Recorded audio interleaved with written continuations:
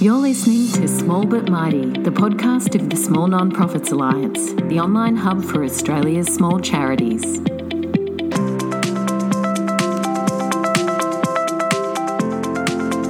Hey everyone, it's Bianca Crocker, founder of the Small Non-Profits Alliance. I'm excited today as I have Rich Stevens from Say Australia joining me on our podcast. Say Australia helps young people who stutter learn that their voice matters and they deserve to be heard just like everybody else. Hi Rich, how are you? Hello, I'm very well, and it's a pleasure to be invited on this podcast. It's great to have you here. Thanks so much. So, as the founder, obviously, of Say Australia, like many people who begin a charity, you really have a strong connection with the cause of your organisation. As someone who stutters, I understand that it wasn't until your mid-30s that you first gave yourself permission to stutter. I believe that you heard the words, "It's really okay to stutter," and this really changed your life. How has your personal journey inspired you to do what you do? Yeah, so think back to the many years ago when I was a child, and I don't think I want to give away in terms of my age here, but it was a while ago. As a child who stuttered, I think I had a childhood which was very. It was a confusing childhood, it was a confusing childhood. It was a very kind of lonely childhood in terms of, the kind of things I was dealing with. Because I don't think I knew another person who had a stutter. There was no one in my family. There was no one in my school. And kind of what I call the wallpaper of my life. So in terms of the environment around me, I never heard another stutter. So the world around me was a world of fluency. So I kind of went through all that, all that shame, all that guilt, all that embarrassment, and a sense of isolation, really. My parents and friends were all great, were kind of really supportive, but my parents weren't really given the tools, the teachers weren't kind of given the tools to really know the best way in terms of interacting with me as a child who stutters. A lot of people try to, if I was having a block or if I was really finding it hard to say a word,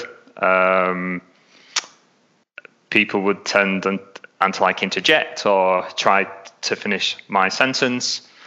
And all I really wanted was that space. All I really wanted was that space to say the words I wanted to say, for people just to step back and not to interrupt, because at times if people interrupted, they might have had a guess of the things I wanted. So even from an early age, if I wanted a red pen, but they thought I wanted a green pen, so that interjection, even though people thought they kind of were helping, it was really kind of not allowing me to express myself how I wanted to express myself. And I think one of the tragic things for a lot of young people who stutter, who don't meet another person who stutters in their life, was there was a heavy influence on the fluency therapy and trying to be fluent. And that was hard at times because it was easy to be fluent in a clinical environment, but in the external environment when there's lots of stimulus, it was very hard and to be fluent for me. I had therapy and it worked to some degree, but there was no one who I could talk to about the psychosocial aspects of stuttering.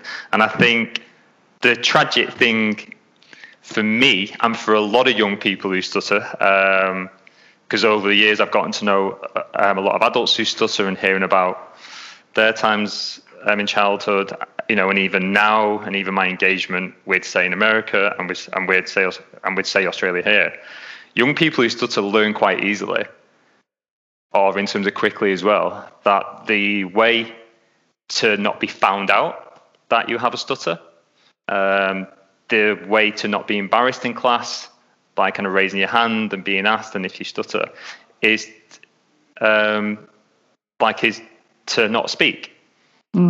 And that's a tragedy, because when young people aren't provided that space, and if they're bullied, and if they're mimicked, and if their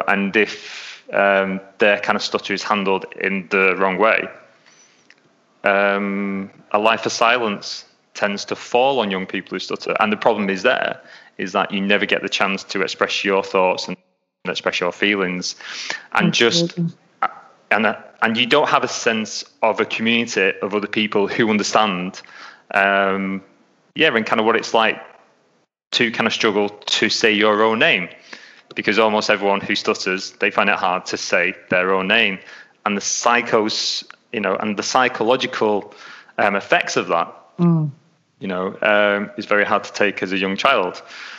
So my kind of personal journey with this is that, I have a good understanding of the potential, of those experience. I have a good understanding because everyone who stutters, everyone has a journey which is their own journey.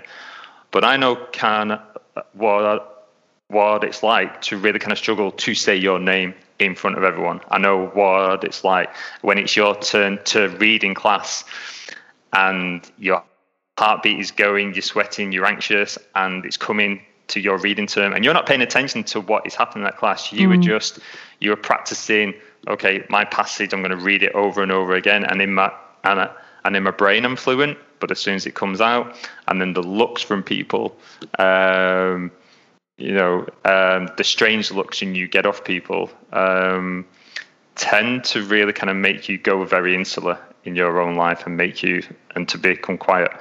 So for me, my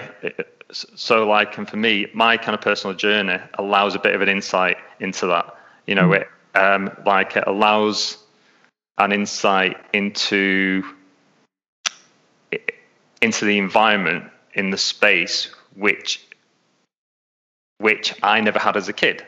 Which I never had a space where like I could go into space and I could spend time with people who knew what it was like to like have a stutter, and the sense of solace that can come from that, the sense of community, to just go into a space and not think about how you're going to say something, and just purely how everyone else thinks, just, and you're thinking of the words and you want to say, and not how you want to say them. It must be a huge sense of relief in that situation. Yeah, I think it's just, you kind of walk into that environment, and in the normal, in terms of worldly environment, there are so many things that are going on in your head about, in terms of, okay, if I stutter, how will they tend to have a perception of me? Because the myth and the preconception out there are kind of people who stutter are anxious, they're introvert, they don't know the words they want to say, they're stupid, they're not clever. I'm far from it. It's just, for people who stutter, the only kind of difference is they just take a bit kind of longer to say the words that they want to say.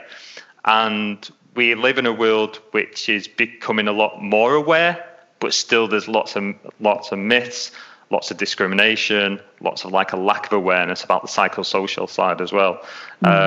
So if you walk in that space and for the first time you were given as much time to say the words that you want to say, and if you stutter, it's okay.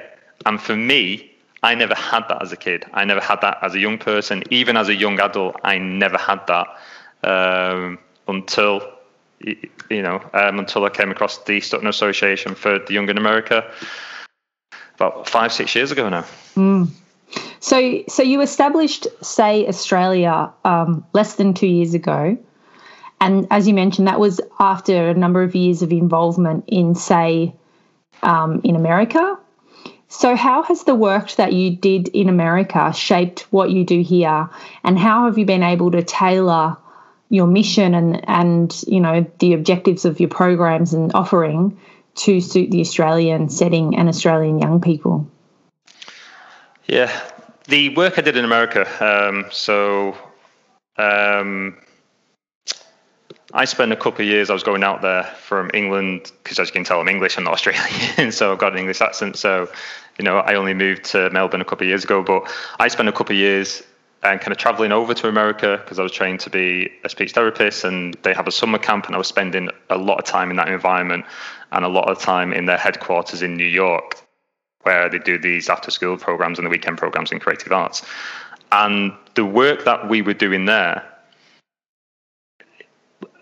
like I try and explain it, and it's just a simple concept, just giving space for young people who stutter to say what they want to say, and in a sense, to be kids, to be young people and to have fun and to have enjoyment and to start enjoying, to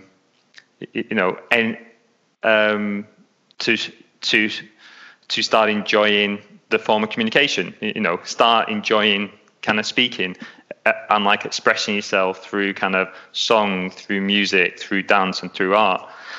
So I was very fortunate that I got to spend a lot of time in America at the camp as a volunteer, became part of the leadership staff there. I got invited into New York to help out in a couple of programs there.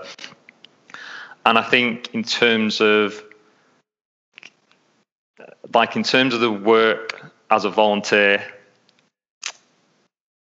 I was able to see the impact in terms of firsthand, but then when I became part of the leadership staff, I was able to see all the work that goes on all behind, all the thought, all the craft, and that goes into the creative arts programs, and that goes into every improv game, into creative art game, all the thought, the philosophy to really, like a sense of it, to really help the confidence of young people who stutter, to help that engagement, to help that the love of communication, and to really form that sense of you're not alone, in this, but still incorporating a fun, a loving environment, an environment where it's, where there's people who take time,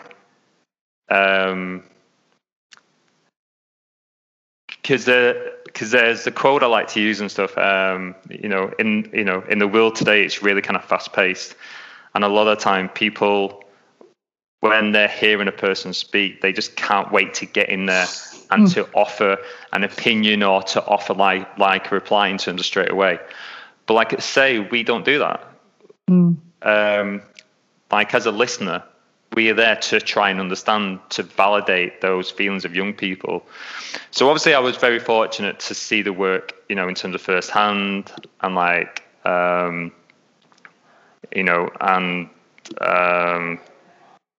just the work and the craft and that is built into that. So the opportunity to bring it over to Australia a couple of years ago. And I remember a few people who were telling me that, okay, there's a model in America, and if you bring it over here into Australia, you have to change it to a degree, because the American version, some people think it's very much in your face, and that Americanized. And the only word I can think of is and kind of cheesy, that American cheesy vibe to it. And I was told off a few people, just from friends and other colleagues, but not in the SAY world, that if you bring this over to Australia, you kind of have to adapt it, because people might find it hard to really and kind of take to it, and kind of when you have a description of a loving environment, a deep listening environment, acceptance, empathy, and in terms of SAY, it's more than a community and it's a family. People were telling me to change that kind of language, and for the Australian, not the market, but just the people who were serving. And I learned quite early on that I didn't have to.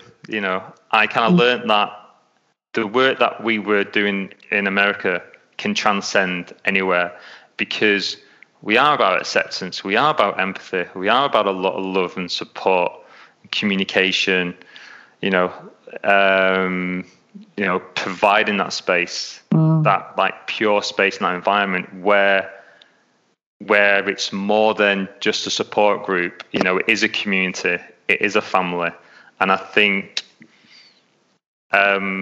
for maybe our families who've been coming in, our volunteers, it's taken them a bit of time to really, I don't think to see what we're trying to do, but at first it can come across as a very, like, I won't even say OTT.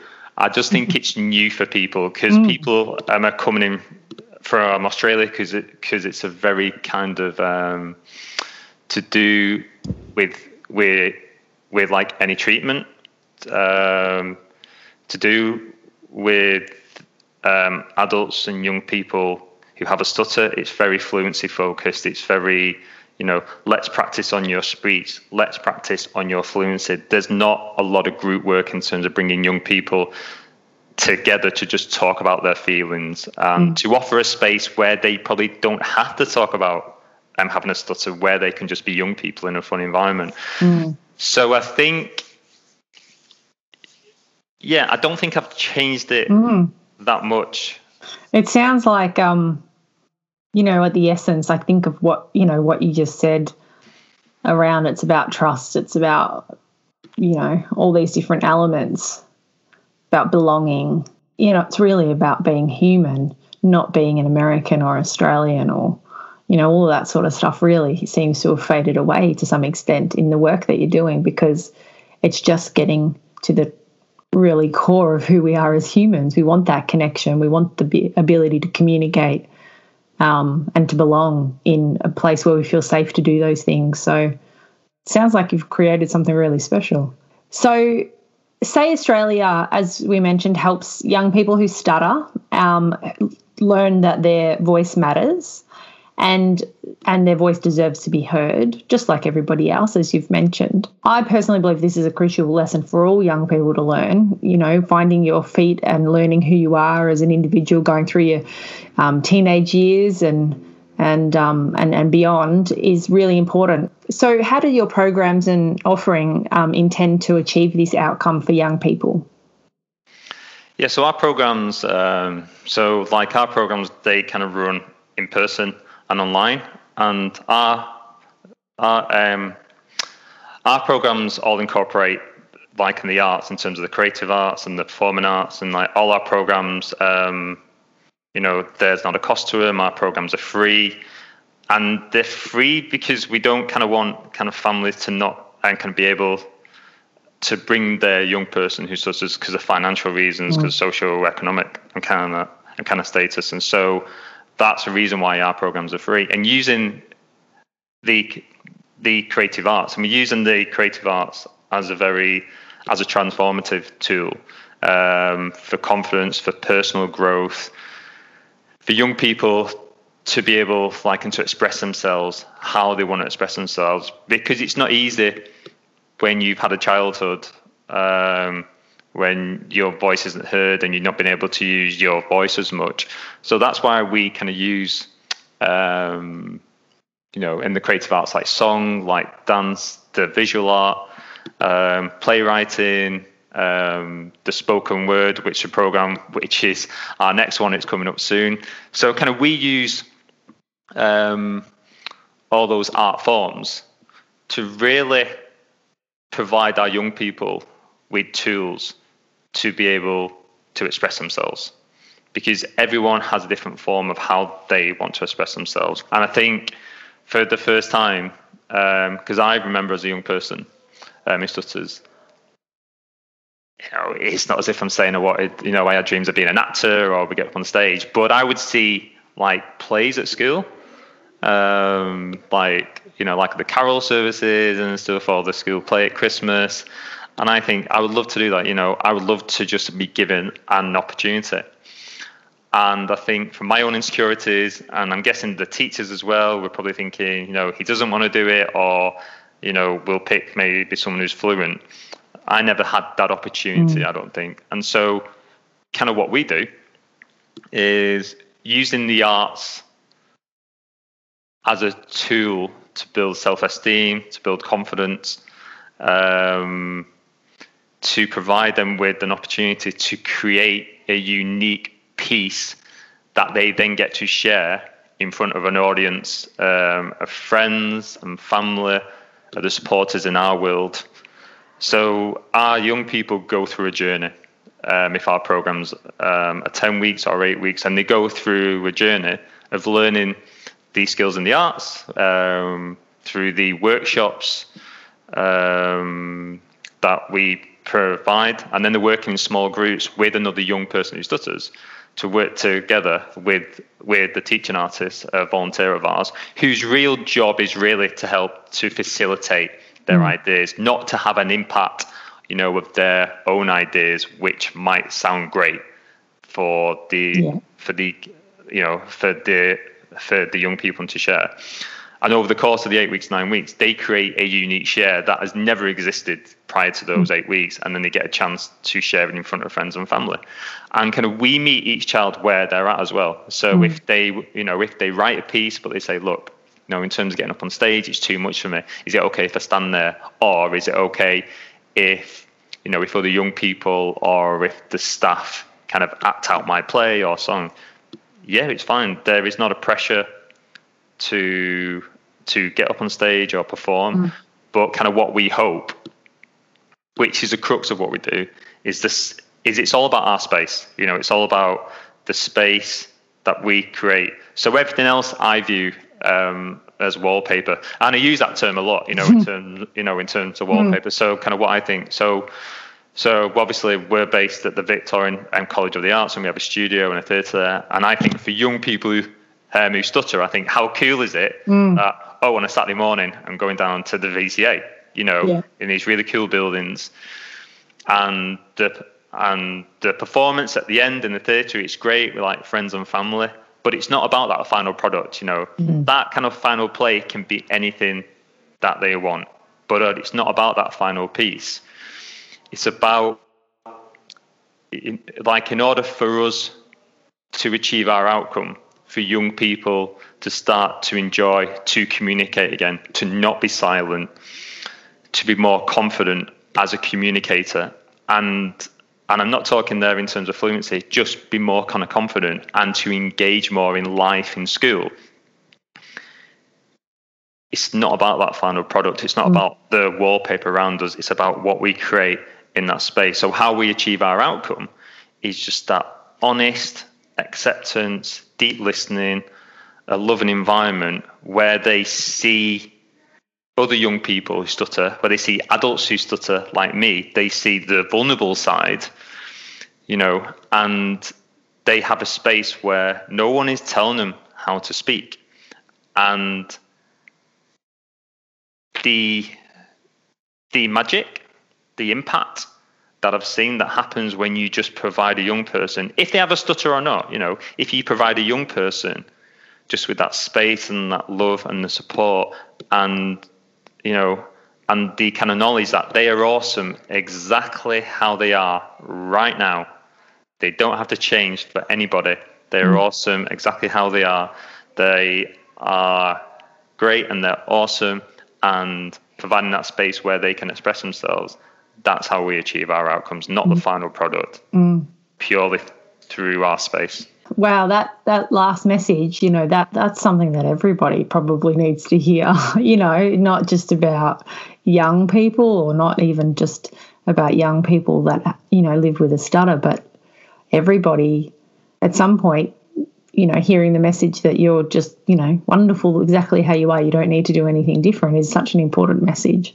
So I think some of the work that you're doing sounds really incredible, and being able to give young people a voice in the truest sense of the word is really quite remarkable. And I liked as well, you sort of, that you mentioned that they can look up to some of the adults around them who stutter, or other people. And it's been a little bit in the media, obviously, in the recent months with the newly elected US president, Joe Biden. I don't know if he refers to himself as someone who has a stutter or had a stutter. I'm not exactly sure, but it's sort of, these sorts of things do bring it into, public conversation, which must only help. And young people, I guess it makes them feel a little bit more well, it's not just me, there's other people out there and other people that have done really well with themselves in their life and, you know, can be successful and can have a voice, because obviously as the President of the United States, you've got one hell of a voice. Yeah, exactly. And like a great thing about kind of President Biden is like he's an advocate as well for kind of say. So we know the Organization America. Yeah, and I think it's right. I think it's important though in terms of the narrative that people use in terms of such. And so in terms of Joe Biden, he often says like overcome, and I think it's just interesting because like overcome and acceptance are words which I think are out there in the media, whereas in the Stutching community, I think it's just when people say that, they really have to explain. So when people say overcome, is it overcoming the fear of speaking? Is it overcoming the acknowledgement that you are a person who stutters? But yeah, I think as a community as a whole, there's been lots of love and support for President Biden. You know, he's a person who stutters, and you know, and he's the president of America. So when young people tend to see that, but then I think when young people see people in everyday life who they can, who they can maybe even kind of touch as well. You know, it's like there's a person, you know, who has a stutter, who has a strong stutter. Who are living their life, you know, who are living their life. They've got friends, they've got a community, they've got a job, you know, they're bringing up a family, they've got children. I think that the famous people is easy to see, I think, in media, but kind of when you see people who are living it, you know, and yeah. You know, I'm sure there's probably been a number of hurdles that you've faced since you established the organisation a couple of years ago. What would you say has been one of the biggest hurdles, and how have you overcome that?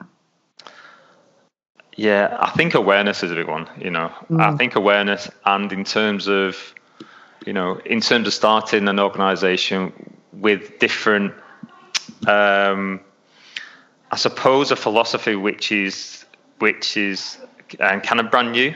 In terms of here, Australia, with working with young people who stutter, where it has been a very kind of fluency focused, or the outcomes have been like very focused on fluency, whereas we see ourselves as more of an adjunct. It's not a replacement of therapy; it's more of an adjunct, and I think that's been the difficult thing, just in terms of the awareness, but the true awareness of our work and what we do. So I imagine when people hear about us, they might think, oh, it's a replacement for fluency therapy. They're not working on fluency. And obviously kind of fluency is important at like a young age. And they say truly about acceptance, and you have to accept it. We are not about that at all. We are just about, you know, a space where kind of young people can just come and be themselves.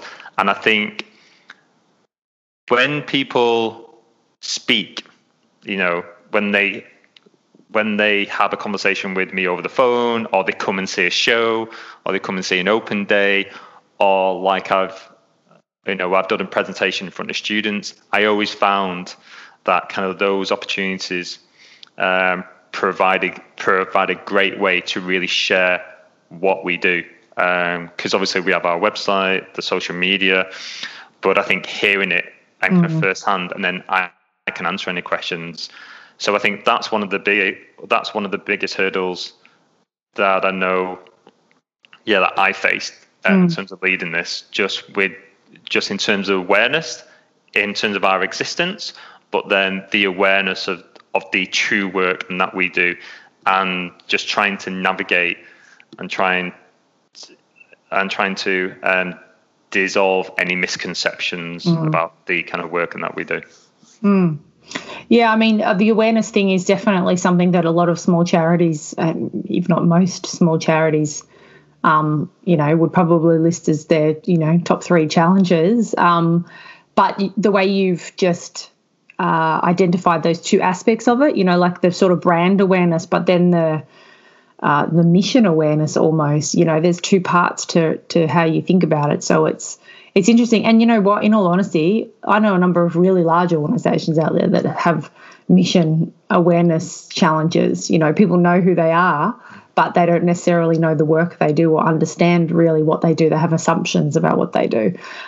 So it's good. It's not good to hear having those challenges, but it's good that you can recognise that they are some of the challenges, because then you can, you know, hopefully put more efforts into overcoming those challenges. What would be your 3 top tips to help others on a startup journey if they were to begin their own organisation?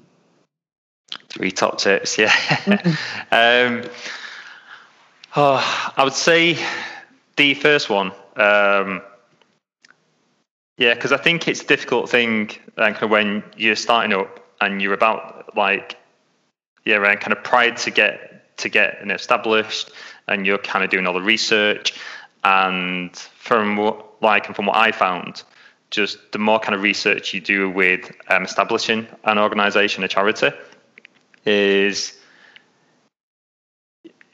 there's lots of things you've not thought about, you know. I remember I was just overwhelmed by, you know, even just the business name, registering with the ACNC, website, the domain name, just, you know, it kept on going. But the great thing I did is I made a list, you know. I just made a list, and I'm not a list person at all. I'm far from a list person, but I made a list. And it was huge and it was gigantic. And I just thought, how am I going to do this? And then all I said in my mind, just each week, just see what you needed to do to get to that next stage in the list. Yeah. And to just start and to make those contacts, do those emails, and just take it a chunk by chunk at a time. And time flies. Time goes so quick. And I think on my list, you know, and I have a list still, but that startup list was a good 40 to 50 things I had to get done. And if I looked at it on paper, I thought I have to get all that done as soon as possible. It would have caused me a lot of anxiety. At first it did. Very overwhelming. But I think it was great just to take it bit by bit at a time. And then every other week I was able to mark off something and then mark off another thing.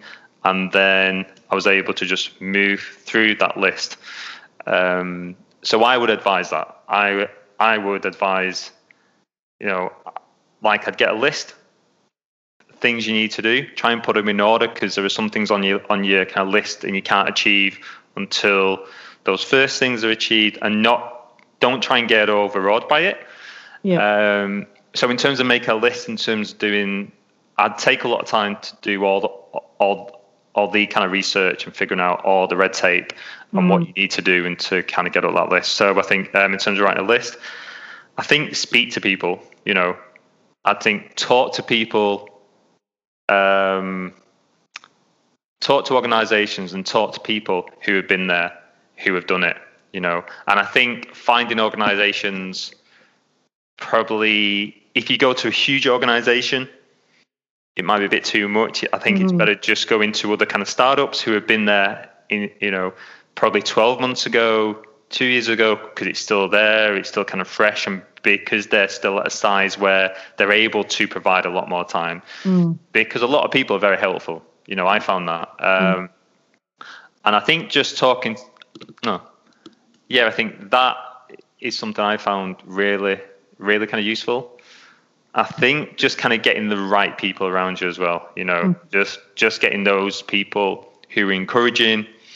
So when you have a philosophy and you want to stick to it, and that's the mission, and that's a philosophy, and that's what you want to do in your goal, I think having the people around you, and not people who are like, yes, it's going to work great and it's going to be fine, blah, blah. Having those people who are really honest, who care about what you do, and people to bounce ideas off in a genuine way and stuff. I think kind of so that's helped me in terms of a list, speaking to other organizations, kind of speaking to other people who have been there, who have done it, having the people around you who are very helpful and supportive. And I'll probably add a fourth now as well. Sorry, but I'll stop both. So I think kind of there is lots of information out there, there's lots of there's lots of resources out there. In terms of yours and the Small Non-Profits Alliance and stuff. I think kind of there'll be things on those kind of channels which even just I don't know how to write a grant. I don't know how to find a domain name. I don't know how to do this. I don't know how to do this. And there's lots of and there's lots of tutorials out there. Yeah. So I think in terms of joining an organization like yours, a hub like yours, there'll be things on there which you can choose and which will help. I'd probably say those four, but like in the list for for me, and not being overawed by it, just writing the list and walking away from it, and just probably taking your time, having a drink, and just like, okay, here's what I need to do. And then in terms of coming back to it, and then just approaching it in just a compartmentalized way. Yeah. Just helps. Yeah. Now, I'm a huge advocate for list making. My business partner and co-founder, Kirsty, who's our head of marketing and operations, we kind of have a bit of a joke because she knows I'm the list maker of the two of us. And I do it in all aspects of my life. I love making lists because I have a real sense of accomplishment when I cross them off. But I think part of it is what you were saying. It's more just about, okay, I've got so much stuff in my mind that I know I need to do. If I can just get it out onto a list, onto a piece of paper, then I immediately feel some sense of relief or just less overwhelm around the ability to do it, because the task of having to remember everything is then gone because it's on a list. So that's a really good point. We've been talking in the Alliance actually about some of our resources for people considering starting a new charity or whatever. So I think maybe us creating a bit of a checklist as a resource might be a good idea as well, just a starting point, and giving people, because as you said, the ACNC is somewhere where you need to go. The Australian Tax Office is another place. So having some of those points of reference might be really good. So we might add that to our resources in coming weeks, which will be probably helpful for lots of people. So thanks for that inspiration there, Rich. I think lastly, our question today, and we asked this question for all of our guests on our podcast, because the podcast, as you know, is called Small But Mighty. So what does being small but mighty mean to you and your organisation? Yeah, I think small but mighty for me and for and for our organisation and stuff, I see it as basically, we're not like a huge organisation, which I think, and there's lots of benefits in that, and for me and kind of personally and stuff, when I'm working with young people and with families, it's important for me that we have that and kind of personal engagement, that kind of personal engagement and that time, and to kind of offer that really. I pride ourselves on, our ability to get back to people in terms of straight away when people enroll or when people inquire. We are able to get back to people straight away. We are able to have those in-person chats, those kind of Zoom conversations, and even when we're doing our programs, a lot of people who come to us, a lot of the families who come to us, a lot of our young people, they have that sense that it is a family, by our size, and just by but even if we were like a big organization and stuff, I would always tend to focus on that kind of personal engagement, that kind of the one-to-one with that family, the whole kind of, how to put this? It's that kind of whole, the family-centered approach, you know. So like even our operations, our size kind of might be small. In the future, it might be huge, you know. I would always want that kind of feeling when young people, when they come in, when families, when they come in, when the volunteers, when they come in, that kind of, they feel that small community aspect. They feel that kind of family aspect, that they are cared about, they are listened to, you know. So I think that allows us, like, if we always have that approach, you know, if we always have that person-centered approach, a young person approach, our family-centered approach, then we'll always be a mighty organization. We will always be kind of mighty in the differences that we make, you know, and the kind of differences that we're after, you know, is basically just, you know, helping and to improve our young people's lives, you know, and that can come in any kind of measure. And I think by having the family-centered approach, the kind of young person centered approach, we will always and kind of be able to not be an organization where we see it as a conveyor belt in terms of help. It's very kind of, we meet each person where they're at and what their outcomes are and what their kind of goals are, you know. So that's my interpretation of it. That's how, you know, I see kind of small and mighty.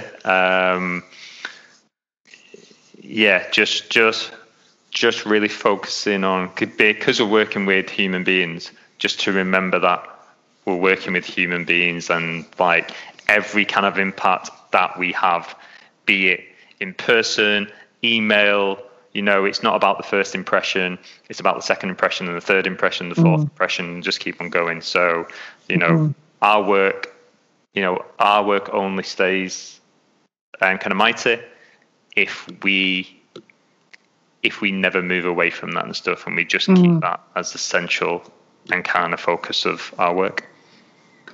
Yeah, that's fabulous. Thank you so much, Rich, for that, you know, for your thoughts around small but mighty. And it's interesting when I do ask that question in various interviews on our podcast with different guests, you know, we always get something a little bit different, but I'm always, you know, enlightened, I guess, by each response, and that one was no different. So I thank you.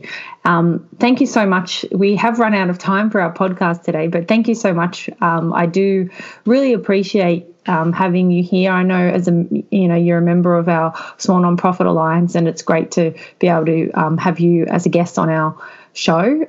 So thanks so much for your time.